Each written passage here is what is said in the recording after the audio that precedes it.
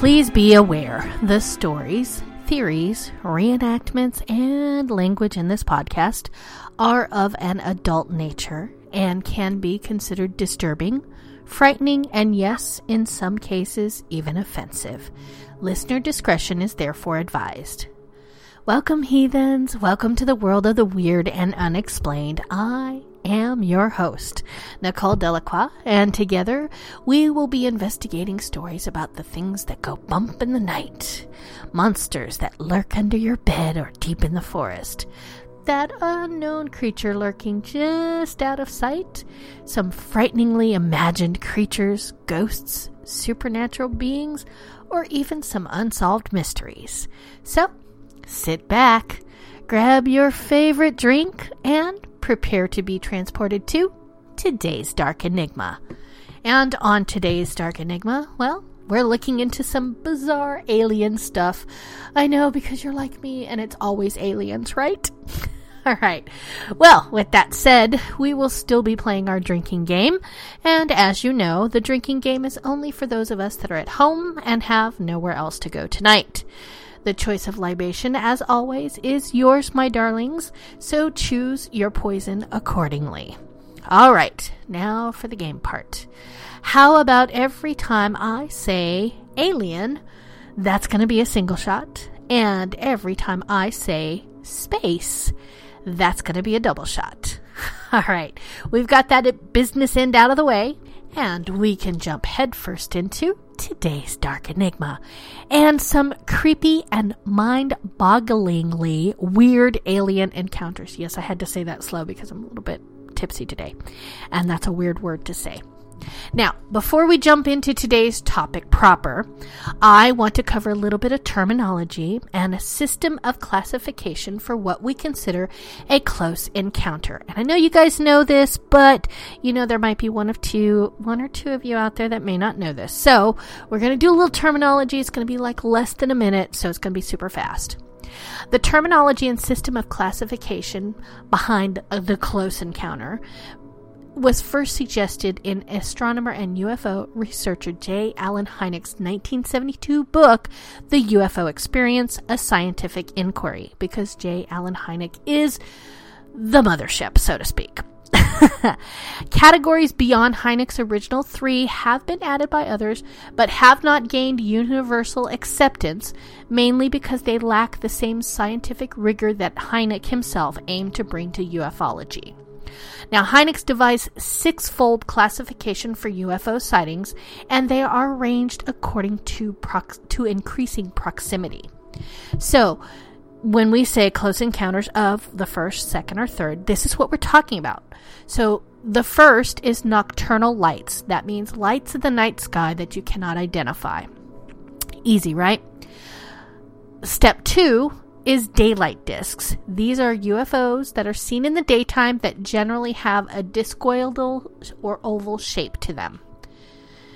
Step 3 is radar or visual. These are UFO reports that have radar confirmation. These supposedly try to offer harder evidence that the objects are actually real, although radar propagation can be occasionally discredited due to atmospheric propagation anomalies. Keep that in mind. All right, then we have the official close encounters of the first kind. The first kind is a visual sighting of a UFO, unidentified flying object, seemingly less than 500 feet away. That shows an appreciable angular extension and considerable detail. That's right, you got to be able to make out the shape, dude. Sorry. Close encounters of the second kind is a UFO event in which a physical effect is alleged. This can be interference in the functioning of a vehicle or electronic device, animals reacting, a physiological effect such as paralysis or heat and discomfort in the witness, or some physical trace like impressions in the ground, scorched or otherwise, affected vegetation, or a chemical trace. All right? So we got first kind of seeing it, second kind is having some evidence to it, then we have close encounters of the third kind, and no, I'm not talking about the movie. Well, maybe I am. UFO encounters in which an animated entity is present. These would include humanoids, robots, and humans who seem to be occupants or pilots of a UFO. All right, now, I'm going to segue into a second section here that is not official, but UFO researcher Ted Blocher proposed 6 subtypes for the Close Encounter of the Third Kind in Hynek's scale. And they're really easy. He just added A, B, C, D, E, and F. So A, and they're easy, A would be aboard. An entity is observed only inside the UFO. B stands for both. An entity is observed both inside and outside the UFO. C would be close, that an entity is observed near to a UFO but not going in or out of it. D is direct. An entity is observed. No UFOs are seen by the observer, but UFO activity has been reported in the area at the same time. E is excluded. That's an entity is observed, but no UFOs are seen and no UFO activity has been reported in the area at that time. And then F is frequency. No entity or UFOs are observed, but the subject experiences some sort of intelligent communication. That one's a little vague for me, but I understand why he added it. And as I stated before, there have been extensions to Hynek's scale, which of course the first, second, and third. So of course we all know Close Encounters of the Fourth Kind, which is a UFO event in which a human is abducted by a UFO or its occupants. We have Close Encounters of the Fifth Kind, which is a UFO event that involves direct communication between aliens and humans and is described as bilateral contact experiences through conscious, voluntary, and proactive human-initiated cooperative communication with extraterrestrial intelligence. I know you guys are impressed that I did not screw that whole sentence up because I am just way too tipsy for this. Anyways, Close Encounters of the Sixth Kind is death of a human or animal associated with a UFO sighting or intrusion and parasitic attachment by extraterrestrial consciousness. And lastly, we have Close Encounters of the Seventh Kind, which you knew this one was coming. The creation of a human-alien hybrid, either by sexual reproduction or by artificial scientific methods. All right, now I felt it was warranted that we should go through the steps and everybody understands what close encounters are. The first, second, third are scientifically objective. I also added in what is accepted by normal ufologists. This fourth, fifth, and sixth, not so much, although they are gaining traction. So I added those on so that way you guys would know them. Now we can jump into today's actual episode. Now, accounts of Close Encounters of the Third Kind, in which human beings are directly confronted with alleged beings from another world, are by nature already quite bizarre and otherworldly enough as it is. There's no denying that this is an area that is pushed out and stretched against the boundaries of the strange and then some. Yet there are some cases among these that truly rocket us out into the outer fringes of the surreal and the truly disturbingly weird. From space goblins to floating brains to amorphous blobs from beyond and spacemen that can fit into the palm of your hand, today we're going to be looking at some of the strangest of the strange, the weirdest of the weird, because you know that's what I love when it comes to supposed contact with aliens from another world, because we all know Nicole's motto, it's always aliens. One of the earliest, weirdest, and indeed most famous account that seems almost too bizarre to even possibly be true is an infamous case of what has become known as the Hopkinsville Goblins. The story begins at a remote rural farmhouse in the wilds of Christian County, Kentucky, an old Madisonville road near the town of Hopkinsville, on the night of August 21st, 1955. On this quiet evening, the Sutton family had a guest over by the name of Billy Ray Taylor, as well as his wife, June, and at some point Taylor went outside to get some water from the well at around sundown. As he made his way to the well, he allegedly saw a bizarre sight in the air above, which looked like a streaking light that was spewing multicolored sparks and flames all over the place. I'm going to pause for a moment there and go, moonshine. That's all I'm going to say. The light passed overhead and then seemed to drop down into a nearby gully around 300 yards away, after which the humid night was infused with an eldritch glow. And the startled Taylor ran back to the safety of the house, because when you see shit like that, you run. He's a smart man. Once inside, he excitedly told everybody about what he had just seen. But at the time, nobody really believed him, and they thought that he was probably just messing around, despite his obvious fear and insistence that he'd really seen what he saw. However skeptical the rest of the family was, they would soon have a change of heart when the dog began to start barking wildly at some unseen trespasser outside in the dark. Yeah, because you might not believe your friends, but you always believe your dog.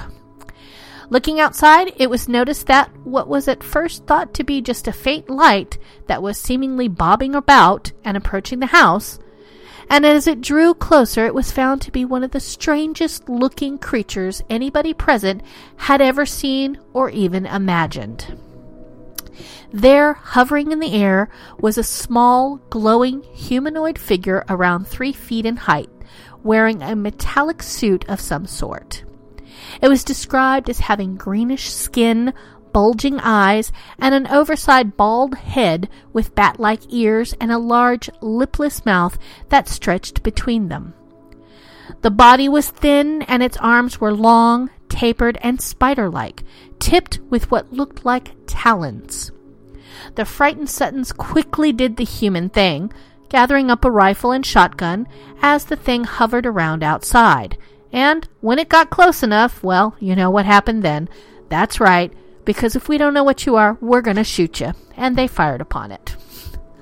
Although they thought they'd hit it, the creature merely flipped over and retreated into the shadows. Shortly after this, the head of another, either the same creature or possibly another, peeked in through one of the windows, prompting another volley of fire that once again failed to do any noticeable damage to whatever it was, merely blowing out the window in a spray of shards of glass as the strange little monster ran off. Curious as to whether they had hurt the thing or not, Taylor and the Sutton father, John Charlie Sutton, warily crept outside, guns at the ready, and took a furtive glance around. At first there was nothing, but then Taylor let out a scream as a clawed hand purportedly reached down from the eave of the back door and grabbed at his head, managing to gain a fistful of hair as Sutton dragged his friend back inside and slammed the door. The oldest Sutton son, 24-year-old Lucky Sutton, I want to know how he got that name, don't you? He then opened the door to take a pot shot at the roof with his shotgun, after which the creature floated down to the ground, apparently unhurt, and, well, scampered off. Because, they've already shot at these things like 3 times and they haven't hit them once, but, whatever. As bizarre and terrifying as all this was, there soon appeared other entities similar in appearance to the original one that they had seen out in the night, and it became apparent that they were under siege by a whole group of these creatures, an estimated 10 to 15 of them. For the next 3 hours, the sounds of the rural Kentucky night were punctuated by the staccato blare of gunfire as the mysterious floating monsters made passes at the house as the family cowered within and took shots at them. For the most part, the bullets whizzing out into the murk either failed to hit their mark or were ineffectual, with the few that did hit occasionally letting out metallic pings like a coin hitting a metal bucket, as if the creatures were made of steel. All of this happened against the backdrop of a faint green haze glowing from somewhere in the distance, perhaps the location where the quote-unquote spaceship had gone down in the gully. Since the home had no phone service, again it's 1955 rural Kentucky, so no phone service, the family was at the mercy of the monsters lurking outside, unable to even call anybody for help, and slowly running out of ammunition, which I'm going to pause again and point out, they're in Kentucky, rural Kentucky. I don't care what year it is, they're never running out of ammunition. At some point, the activity died down, and the creature's relentless, seemingly aggressive yet ultimately inscrutable passes at the house finally ceased. Seeing this as a chance to get out of there, the family and their guests piled into the cars and sped away towards town, where they promptly informed rather bemused police of what had happened to them. As skeptical as they were, officers nevertheless made their way out to the farm to take a look, but they found no sign of the reported goblin creatures other than the damage inflicted by all of the gunfire. In some accounts, Air Force personnel also came to the farm to investigate the strange occurrence, although it's unclear if they found anything of note. The police left without incident, and the family returned to their home. But soon after, a second attack would occur, as glowing faces began to bloom out of the darkness once again, much to their horror. Once again, the bizarre beasts came at the farmhouse, floating about, popping up to peer into windows and scurrying around on the roof as the family once again opened fire. And this went on until dawn, when whatever the strange intruders were stalked off, and this time did not return. From the very following day, the dramatic, spooky encounter was splashed all over the newspapers of the area, fanning out to become national news as reporters and the curious converged upon the farm. Faced with reporters and monster hunters camping out on their property, hoping to see the creatures for themselves, and the relentless, never-ending media attention focused on them, the family finally sold the farm and moved away. And it seems like something out of a horror movie, just so incredibly dramatic and bizarre in nature, and it's remained one of the oddest UFO accounts ever. To this day, the Hopkinsville Goblin incident has been picked apart and written of countless times, and has become one of the weirdest and most well-known alien encounters out there. What happened to these people, and what was it that came down to seemingly attack them? What did these things want? Were they ever even real at all? And if they were, then what were they? One thing does seem clear, though. They certainly seem to have not received the warmest welcome to Earth. Well, because again, if you go into rural America, we're going to shoot at you first. I mean, just how it is. Other such inexplicably bizarre alien encounter reports were made throughout the 1950s as well. In 1957, a retired teacher by the name of Mary Starr allegedly woke up in the middle of the night in her home in Old Saybrook, Connecticut, in the U.S., to see a piercingly bright light outside of her bedroom window. The object was described as floating over her yard and seemed to be a large craft of some type with rectangular windows on its sides. Fascinated by what she was seeing, Starr then supposedly gazed into one of the windows and could see two decidedly bizarre entities moving about within, and they were about 4 feet tall. According to the witness, they had translucent cubes for heads, holding within them bright red cores, rubbery bodies that were like skirts, and handless appendages akin to tentacles. Because, again, it's always tentacles, guys. I love them.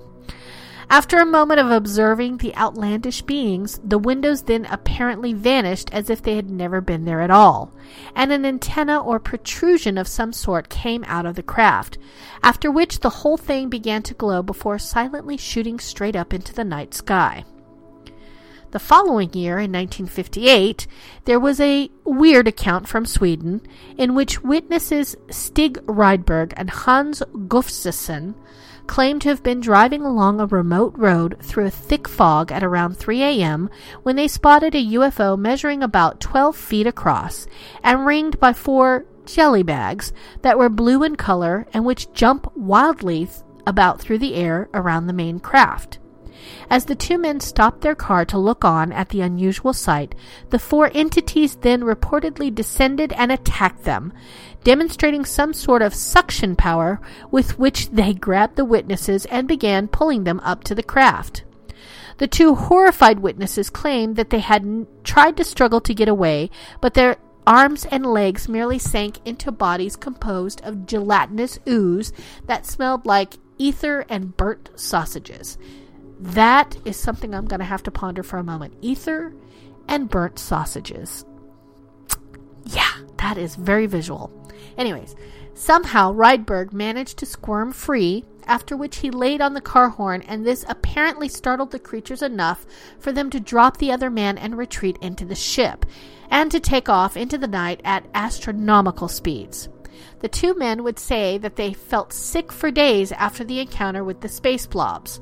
And I'm guessing that they could smell burnt sausages all the time. I'm just saying. The 1970s really brought a wealth of such incredibly bizarre apparent alien encounters, and some of the best of them are really from this era, because seriously, I'm just going to say it, pot. I'm just going to say it. Anyways, on August 19th, 1970, there was a curious encounter in the country of Malaysia. Oh, you know it's going to be good. On this day, 6 children were apparently playing in a forested area when a tiny UFO measuring around 3 feet across came down to land in a clearing, after which 5 miniature 3-inch tall humanoids descended out of the vehicle wearing odd blue spacesuits, and one in a yellow helmet adorned with spikes. I don't know about you, but I am so picturing Vikings right now. Can't help it. The diminutive beings then marched over to a tree and seemed to be busying themselves with installing some sort of mechanical device to a tree. One of the kids apparently went over and tried to grab one of the little creatures, and it promptly shot at him with a ray gun, injuring his thigh.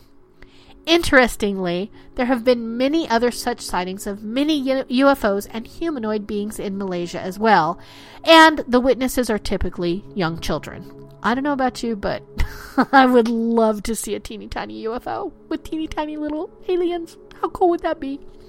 Anyways, that following year, on August 17th of 1971, there was perhaps an even stranger alien encounter from Palos Verdes, California. Witnesses John Hodges and Pete Rodriguez were allegedly headed to their car at 2 a.m. when they saw off through the trees a faint, mysterious glow emanating from beyond. They got into their car, switched on the headlights, and there, suspended in the beams of light from their vehicle, were what they described as 2 large, bluish entities that looked just like disembodied human brains, hovering right in the middle of the road and surrounded by clouds of vapor that seemed to cling to them. The larger one of the brains was described as having a prominent red eye set within it, and this is the one that began to move towards the vehicle for purposes unknown. 'Cause when you got a big brain with a red eye coming at you, what do? That's right, my heathens, you run! The 2 terrified men understandably got out of there as fast as they possibly could, and it was later noticed that they had 2 hours of missing time. In 1976, Hodges would undergo hypnotic regression after years of being plagued by nightmares and wondering what had happened to them on that lonely road. Under hypnosis, Hodges revealed that he had dropped Rodriguez off at home and arrived at his own home to find the larger brain waiting for him there, which had then telepathically spoken to him. He claimed that he had been taken into the brain's ship to some sort of control room, where it was revealed that they were merely telepathic tools being used by other aliens, this time more akin to the gray aliens typically described in the more mainstream reports, although in this particular case they were 7 feet tall, not teeny tiny. These master aliens then apparently showed Hodges various images of nuclear war and destruction, as they explained that the human race has grown too powerful for its own good. It was also shown another planet that had been completely destroyed by another race that had met the same fate, and was admonished that humankind would be the instruments of their own fate, telling him, "Take the time to understand yourselves. The time draws near when you shall need to."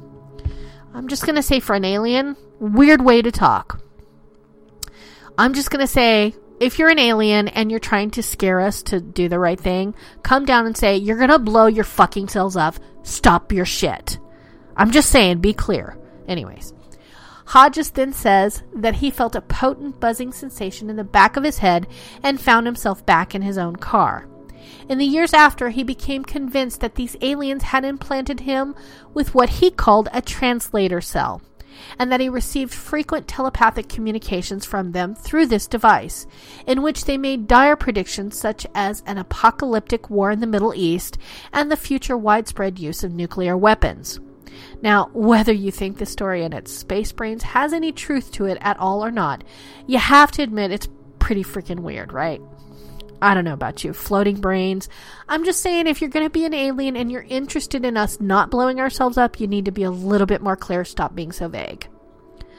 All right. Quite unusual is the encounter reported by Charles Hickson and Calvin Parker, who, in October 11th of 1973, were fishing on the Pascagoula River in beautiful Mississippi.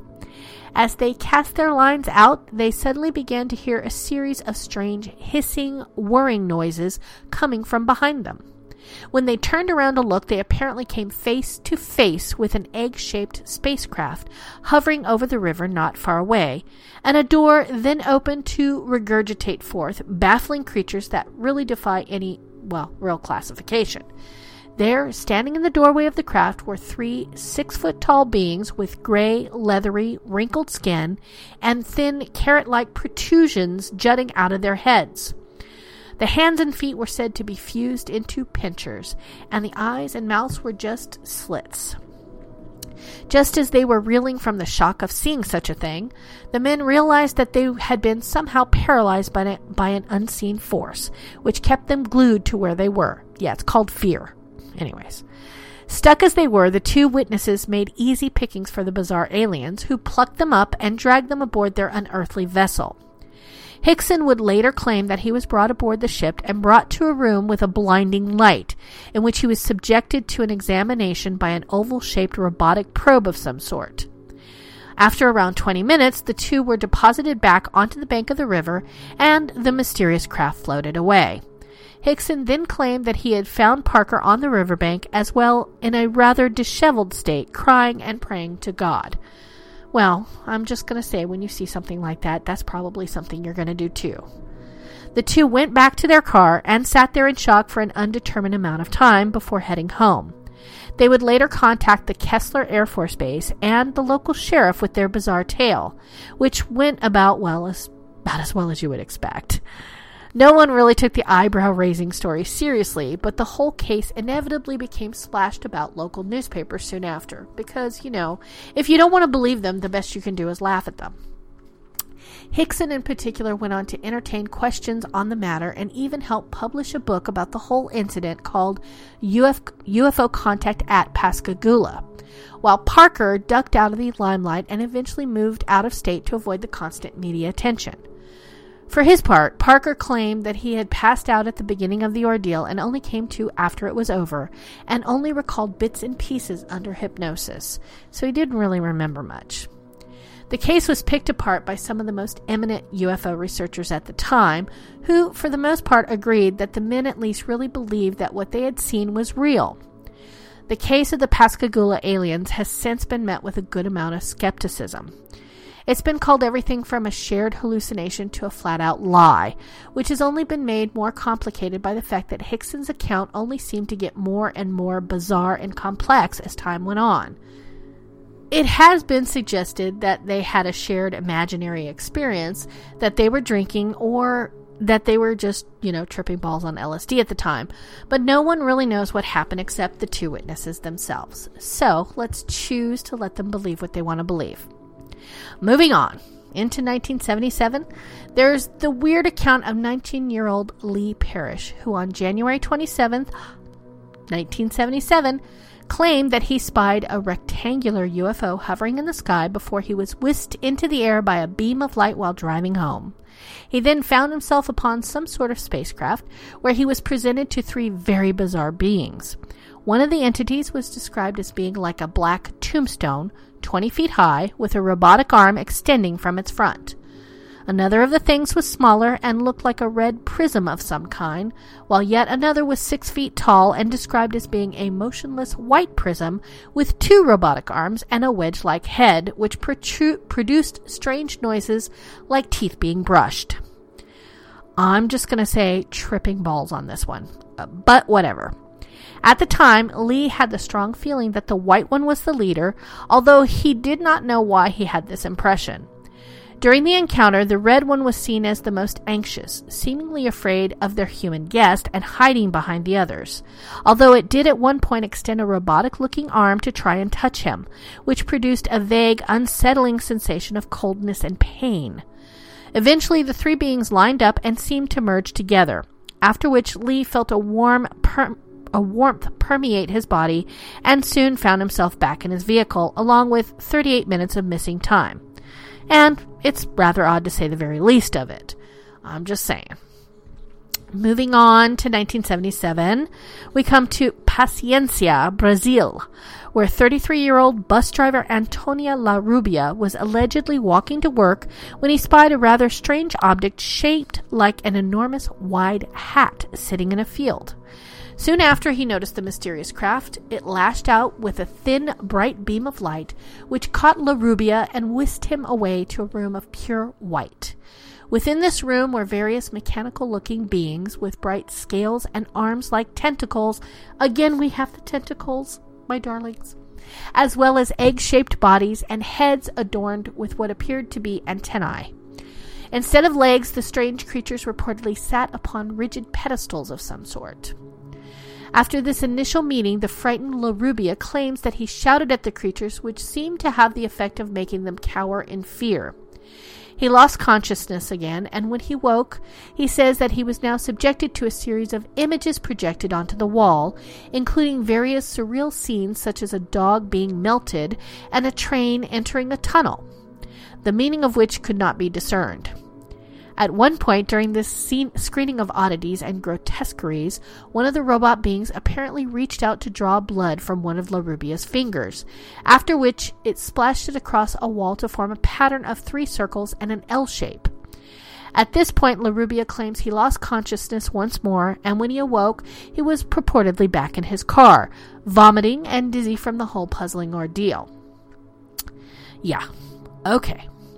Anyways, moving on. In Italy, the following year, there was a case of Pier Zanfretta of Italy. On December 6 of 1978, Zanfretta was working as a security guard doing his rounds when he apparently saw 4 bright lights approaching him.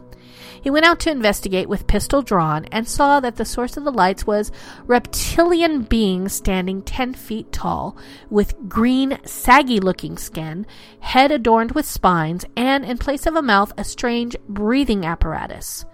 Upon noticing him, these entities purportedly shot out some sort of heat beam, which sent Zanfretta running in terror. He would later be found by another security detail passed out on the ground. When the area was checked, there were found to be a series of large footprints imprinted into the ground and scorched branches in the trees, lending some credence to the dramatic story the witness would weave. Zanfretta would go on to outline several more encounters with the lizard-like beings, in which he would be brought aboard their spacecraft and experimented on. They would also introduce themselves as being from the planet Titonia. During his last visitation in December of 1980, the aliens supposedly brought him to a mothership fashioned of a crystalline substance and shown aliens resembling frogs, which were being held captive in tube-like structures, and which the reptile aliens claimed were an enemy species. Other captured alien specimens in the menagerie aboard the ship were shown as well, including bird-like creatures, tiny reptilian saurian beasts, and some sort of troglodyte that looks somewhat like a caveman. Well, these are just some of the weirdest reports of alien encounters that I've seen recently, but there are certainly so many more out there. So, what exactly are we supposed to make of these cases? These are creatures that do not fit at all into any traditional report of UFO occupants, and one wonders just what all this could mean. Are there different species or races? Something from another dimension? Are they shapeshifters that just take whatever form they want, regardless of how outlandish? Because, if I was an alien and I was going to another planet, I would totally wear a costume to freak them out. I mean, I'm just saying. Or are these just the result of hallucination, psychosis, hoaxes, tall tales, or just the effects of drugs and alcohol? Whatever the answer to these questions might be, such insanely bizarre reports certainly add color to the already colorful world of close encounters, and hint that this is a phenomenon that is perhaps even stranger and more inscrutable than anyone can guess. And with that, my darlings, we have come to the end of our episode. I thank you so much for joining me here today, and I hope that you'll take some time to reach out to me and share your thoughts on what you think about this. You can always reach me and the show at darkenigmapodcast@gmail.com. And you know what? If you have a suggestion for a future show, or you just want to tell me what you think, you're bored and you want somebody to talk to, drop me a line because I do reply to every single email. And on that note, my darlings, that's all the time I have this evening. I thank you for joining me here on Renegade Talk Radio, and don't forget to tune in next time, my darlings. See you, my heathens. I love ya. Mwah, mwah, mwah, mwah, mwah.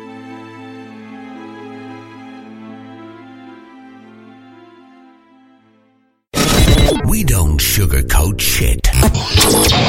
This is Renegade Talk Radio. Renegade Talk Radio.